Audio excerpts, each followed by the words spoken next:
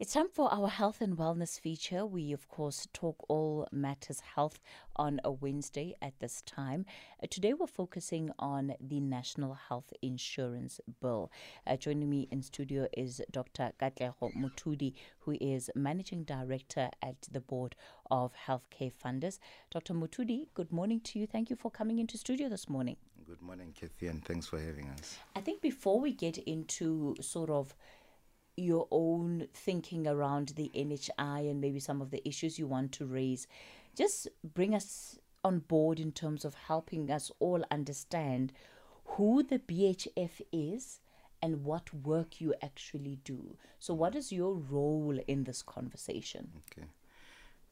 The Board of Healthcare Funders is an association of largely medical aid schemes and other healthcare funders in the Southern African region. We operate in about 7 countries at the moment.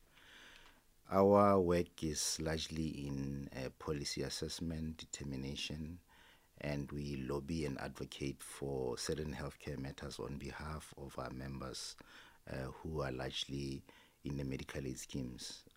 You will hear a lot of our discussions are actually peppered by the phrase or the name health citizen, who we prioritize, and these are the end users or the beneficiaries of the health funding associations. So then, when we consider your reflections on the NHI, is the natural assumption to make then to say that this is a view that represents the collective of medical schemes, which of course represent the private sector of medical healthcare? Yeah, the view I would say is maybe uniform around the healthcare funders because one, we generally are regulated under an act. So most of what the schemes do would be within a particular framework. Now, any change to either that framework or any other law that has an impact on that would have a similar impact on any of the schemes and the third-party funders. We talk about schemes, but there are other organizations that are linked to schemes. For example, those who administrate or who perform administrative functions, who do what we call managed healthcare, that determine the appropriateness of the healthcare services that are given to the health citizen. So there would be uniformity largely, and any impact that we assess would actually have, I would say, an equal impact on the schemes and the third party associations. So ultimately, here we're talking about a sector that is directly affected by some of the changes, at least to how the health framework would look like under the National Health Insurance. Your members are directly affected by that. Definitely. Directly and indirectly. Directly because the NHI Bill does make mention of medical aid schemes, particularly 2 clauses. I think it's Section 60 as well as Section 33. But indirectly, there are other health reform amendments or changes that are not contained within the NHI that have an impact on medical aid schemes. And we often talk about the Health Market Inquiry, for example, the Medical Schemes Amendment Act, etc. Now, when you look at health reform in total, and even outside just the discussion on NHI, the broader universal health coverage discussion, it will have an impact on schemes and how they function, other than the direct ones that I mentioned. So there is definitely a vested interest of schemes and their beneficiaries, and they need to be aware and take a note of the discussions that are happening around NHI. When we talk about private healthcare, the role that it plays, let's say in a society like South Africa, often, the conversation is framed, or at least there's a perception that private medical health schemes are the bad people in the room. So these are the guys that are trying to fleece as much money out of healthcare users as possible. The NHI comes as some form of a savior to that, because what it does is that it's going to equal the playing field. So I will be able to access good health care without necessarily being fleeced of thousands effectively, as what currently is seen to be happening. Is that a fair description of what is happening in reality when it comes to the relationship between the public and the private healthcare system in this country? The perception is there and it's real. But I must hasten to say that there's also information asymmetry in terms of what people see and what is actually happening. The first thing about the cost of healthcare and how schemes operate, I think a lot of people are not aware that medical schemes are not for profit. We do agree that there are third-party service providers, administrators, are for-profit companies. Now, the not-for-profit status for schemes also needs to be looked at carefully. Schemes are accredited and have an oversight role that is played by the Council of Medical Schemes to make sure that they adhere to the Medical Schemes Act, under which they are registered and that they function. Now, if you look at what the provisions within the Act are, the schemes are supposed to be solvent and liquid, in that at any one point, if a scheme receives no contributions at all for 3 or 4 months, they should still be able to honor claims. To that extent, there is a regulation that says schemes must keep reserves of about 25% estimated on the contribution for the year. That is according to the Medical Schemes Act. What it means is that the schemes must turn a surplus, not just for the overall operational processes, but on each option. So if the scheme has got 5 options, each and every one of those options must actually be sustainable on its own. So the issue of having a surplus is actually a requirement by law, and it's not profit making or profiteering as it might seem. The second thing is that schemes belong to the members. There is no shareholding in schemes. So if a scheme reports a surplus for that financial year, the money just goes to reserves.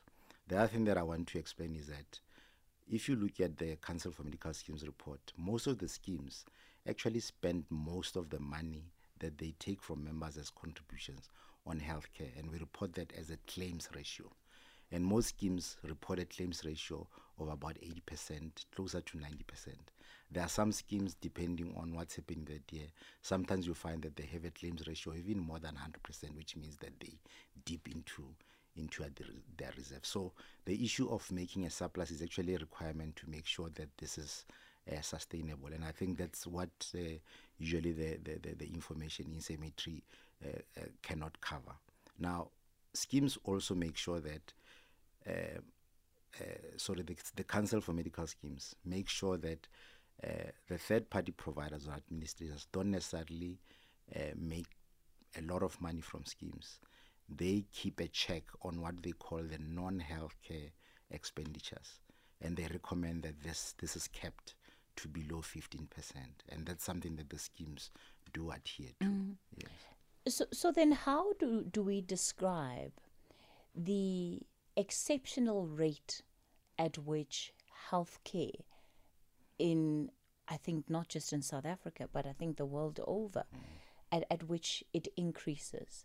Because it is these very same medical schemes that sometimes are, as you're saying, according to legislation, making sure that they have a surplus, but it is those same schemes that are also increasing their rates at above inflation.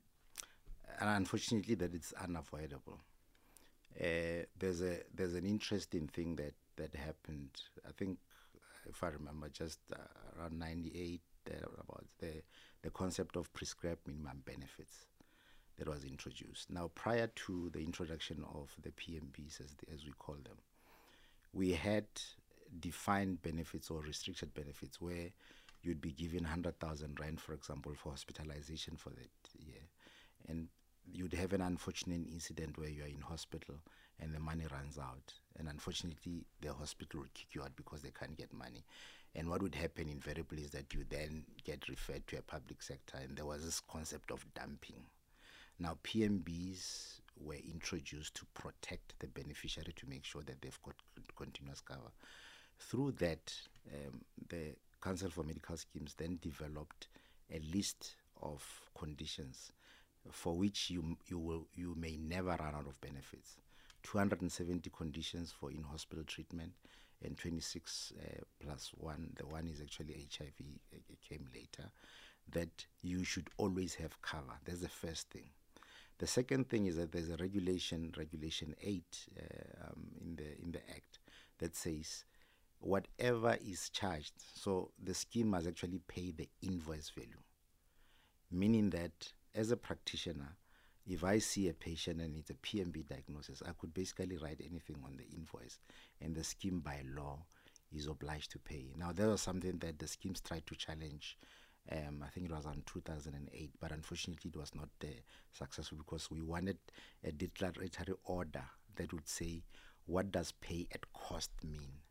And at that time, the Health Professionals Council had an ethical ceiling which said whatever the going rate is, prescribed minimum benefit contingent should never be more than 3 times the rate. When the National Price Reference List was also taken off, and this was also a court process around the same time, that ethical ceiling was removed. Now, what it meant was that schemes had to go into a world where there are no tariffs that are set. They had to configure what it would cost to actually run schemes, with the proviso that they have to pay for all PMBs at cost. Now, that raised the entry level into schemes. Now, the cheapest option now is around 1,000 rand per beneficiary per month.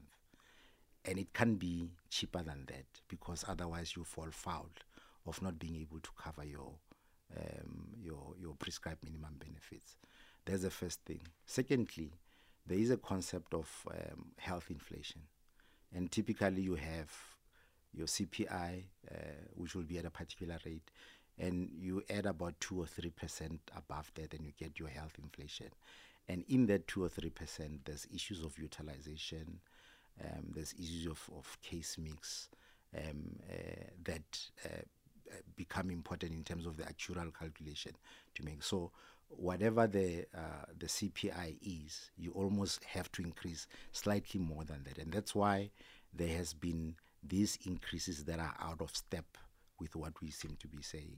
So are you saying that by design, medical aids, at least medical schemes, as in their current structure, cannot be any cheaper than what they are? They could be, with reform. And this is what we've been advocating to the Council for Medical Schemes for a long time. So when the PMBs were introduced, the intention was that there should have been a review. In fact, it's contained in the regulations that they need to be reviewed every 2 years. The review only happened once. There is a current process that has been happening for about 6 years.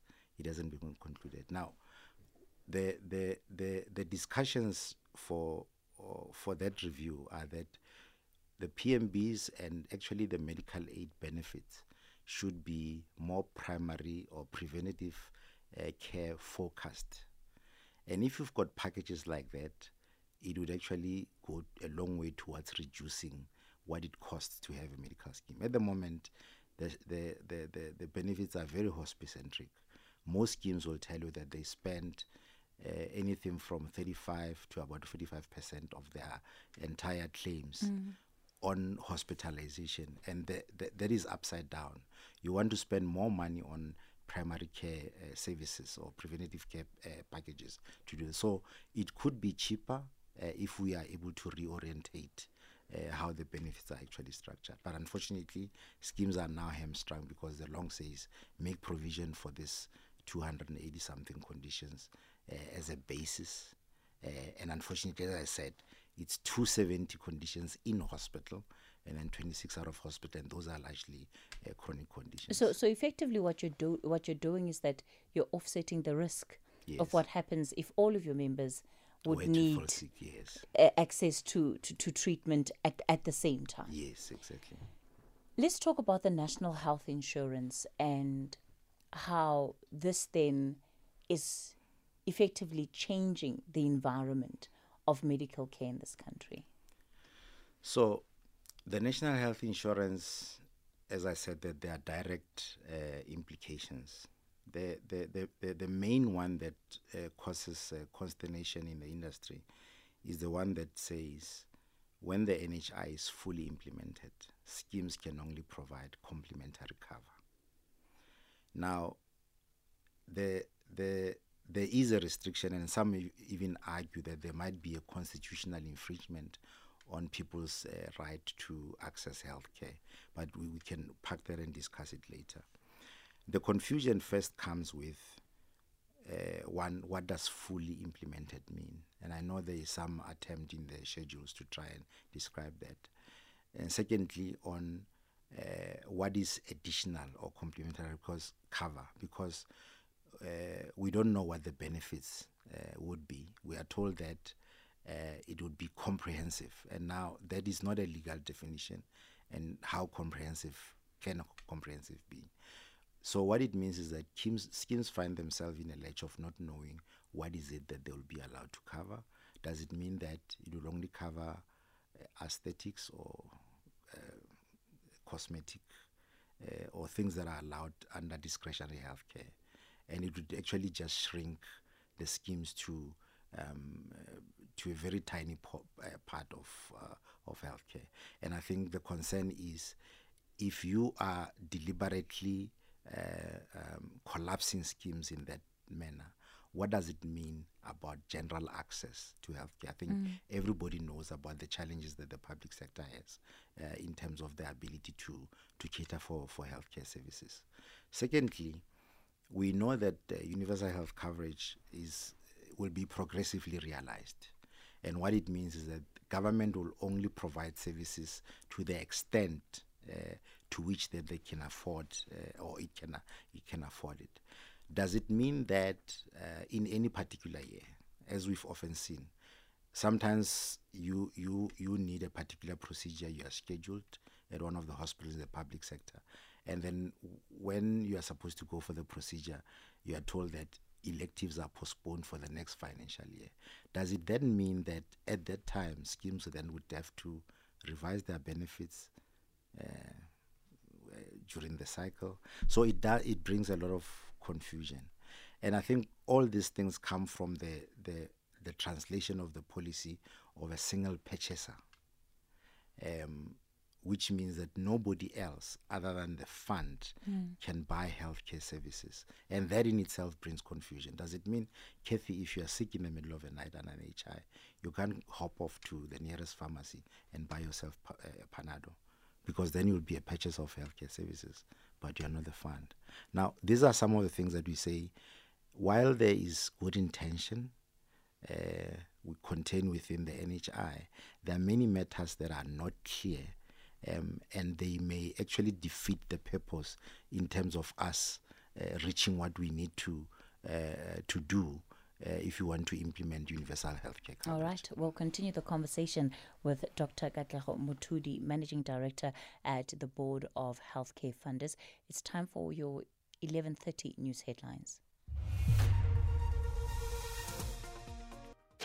Kathy Mohlahlana on SAFM.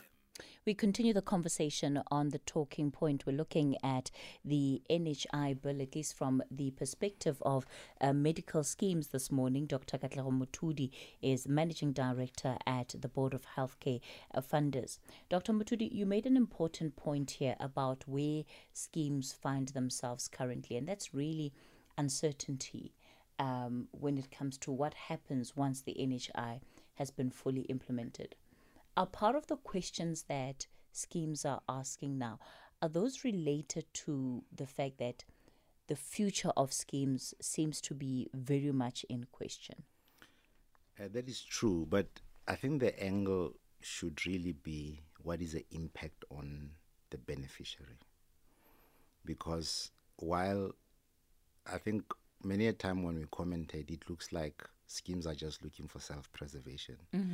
But there is a genuine concern about the beneficiary. What does it mean to them? Because I mentioned the issue of resource constraints. And you can spread that conversation pretty wide, because it's not just about the funding element. It's also about the availability of the health workforce, also about the facilities, also about the quality of care that they will be exposed to. So our point of departure has always been, while we're looking at NHI as an important part of the healthcare reform, we should not be blind to everything else that needs to be done and why we are doing all this. It is the health citizen that needs to be looked at. So the uncertainty that we spoke about concerning schemes does impact the health citizen in terms of the access to healthcare services. What is going to be the role of the schemes, the relationship with the private sector in general of government facilities, etc.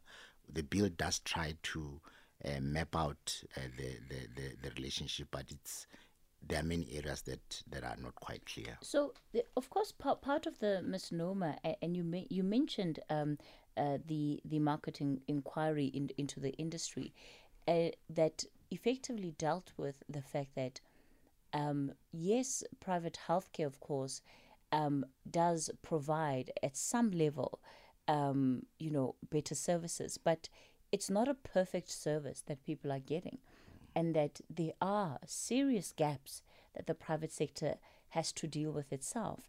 And so if the NHI is about a funding mechanism that effectively says, well, there's so much that government is spending on subsidizing even private schemes, and that money then all goes into this one big pot, then there's more equitable distribution of funds across the board that benefit the majority.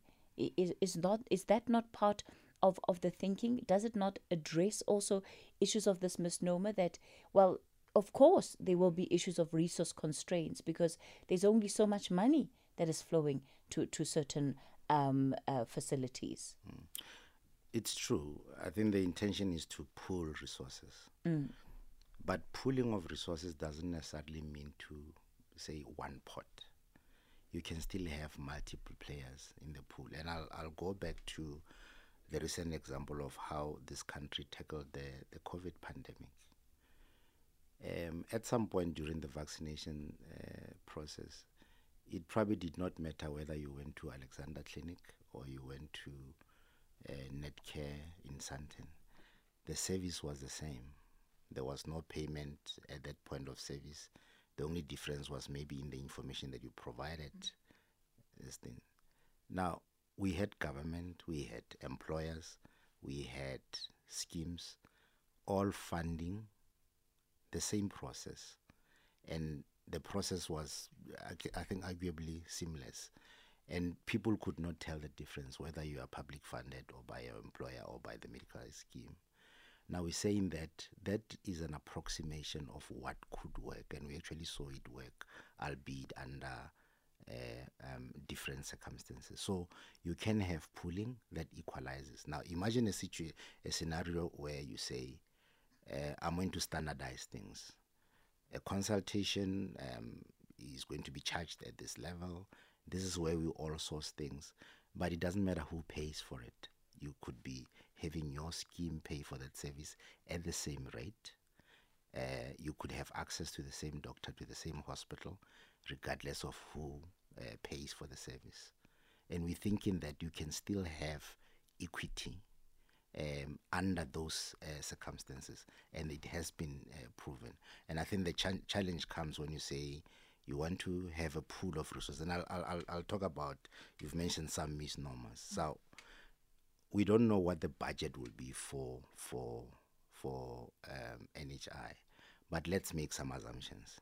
Currently, maybe about 2 years ago, the South African Health Report, I think 2015-2020, reports that in, I think, 2020-2021, the country spent about 520 billion rand on healthcare services.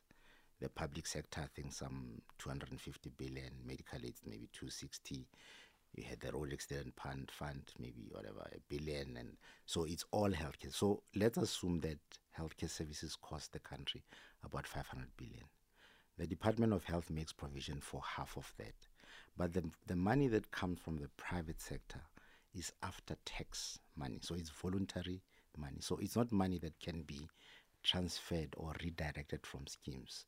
There would have to be additional charges that are levied against people who are already paying this money. So there is a first challenge. So your pooling already changes if you take away the medical schemes component. It's not immediately taxable. If you want to fund that shortfall, it's got very big implications. Are you going to look at VAT to collect? But now you are now even saying the poor must fund additionally into that pot. Are you going to look at companies? And some people have done calculation. They say it might mean maybe a 10 to 15% increase on company tax if you're going to look at that. Are you going to look at pay as you earn? It may mean up to about a 10% increase on personal tax. So it's not an easy calculation. And so the pooling, we think, can be done. Some people talk about virtual pooling, where you have multiple funders without necessarily increasing the burden much more than it is now. All right. I've got some callers lined up who want to ask you specific questions, and I know we don't have an awful amount of time left for this conversation. Let me begin with Ngonde in Gqeberha. Good morning.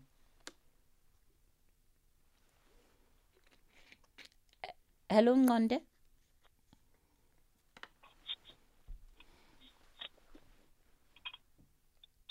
Ngonde, good morning. All right, it looks like we're having an issue with that line. Promise, you're calling us from Durban. Good morning, Promise. Hi, good morning, Casey and Yes. Dr. M. Yeah.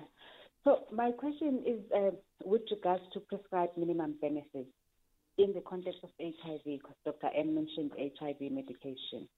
So, Doc, so you have HIV, and then you have cervical cancer, which is a disease associated with HIV infection in black women in the main, because cervical cancer is a disease of black women.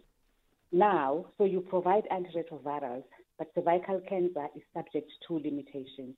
And the question is, would you consider including cervical cancer in the HIV package so that women do not have to pay more to continue to access treatment for cervical cancer? You know, and I argue this like from a racial equity, but also from a gender equity, because it only affects women, and it's mostly like up to 80% is black women. And then if I can slot another question, it's about, distribution of the surpluses, which I think belong to the members. I mean, would you consider assisting, like reducing the burden of health resources in the public healthcare services? Say, for an example, in Limpopo, there is a problem of maternal health, women who come from neighboring countries to deliver their births. I mean, would you consider taking a portion, a certain number of those women, pay for them so that they deliver in private hospitals, because the surplus belongs to us as members? Thank you. All right, Promise. Thanks for that questions. Dr. Mothudi? Yeah. So in terms of the question around HIV and cancer, with any PMB condition, there would be certain protocols that are set up, and they are guided by what we call PMB level of care. Now, this would be what best practice dictates, and also there is a reference point that treatment will be in line with what the state actually provides. So in as much as PMB almost as an open checkbook, there is limitation according to specific protocols. And I think it's important to get to understand, once you've been diagnosed by a particular with a particular illness, you then ask your medical scheme to send you a care plan. A care plan will then dictate, or at least describe, what services you get. It will say you are able to see a specialist twice a year, etc. So it is possible to fund certain things within limitation. The second question around whether surpluses can be used to fund other programs. The Medical Schemes Act says that the schemes defray costs for the registered beneficiaries. So unfortunately, it is not lawful to take money from a scheme to pay for other services. You may remember, Kathy, there was a big debate when it came to the funding of vaccines, where schemes were asked to cover in addition. The concession that was made was that schemes are used to paying a little bit extra for meds because they don't pay at the state tender price. There was that differentiation, but you could not cover somebody who's not a beneficiary of the scheme. Yeah. Ngonde in Kabeja, good morning. Morning, Kathy. Can you hear me now? Yes, we can. Good. Kathy, I'm going to be brief. This NHI, I assume it is available in the UK, and also in the UK there's a dole system which will be similar to our South grant. Basically, the dole system is for the poor of the poorest. Now, insofar as the NHI is concerned, I understand it will be funded by the fiscus, assuming that it is said and done, will the poor of the poorest have access to medical care, be it elective surgery or just ordinary medical care? Kathy, thank you.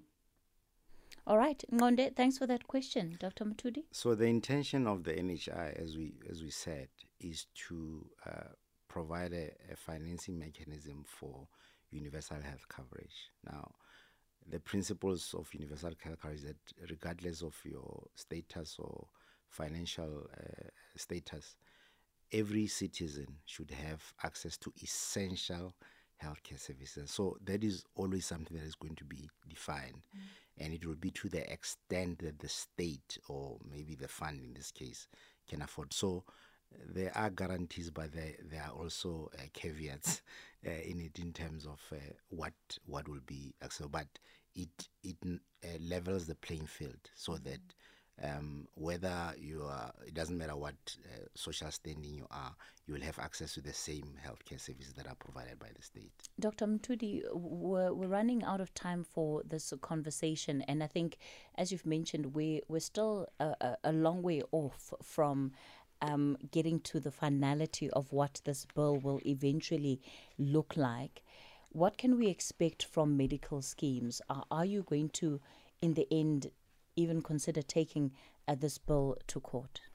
So at the moment, we're following the consultative process. There's still an opportunity to submit comments to the Select Committee for Health and Social Services at the NCOP. We'll also be participating in the town hall meetings when they happen in the provinces, and that is the current focus. There are entities that have already indicated that if there's a need, they might litigate, but we are not there yet. We still believe that there is opportunity for dialogue, and we will follow that due process. All right, we're going to have to leave it there for this morning. I know still so much for us to unpack, and perhaps one of the questions I think that we can have going into the future is around these medical aid surpluses.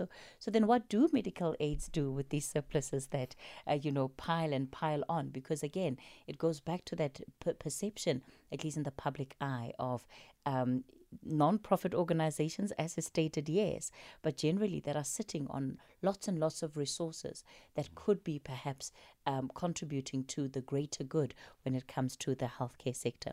That's where we'll leave it for today with the talking point. Dr. Katlego Mothudi, thank you for coming into studio, Managing Director of the Board of Healthcare Funders. And that's where we'll leave it. Up next is the book reading.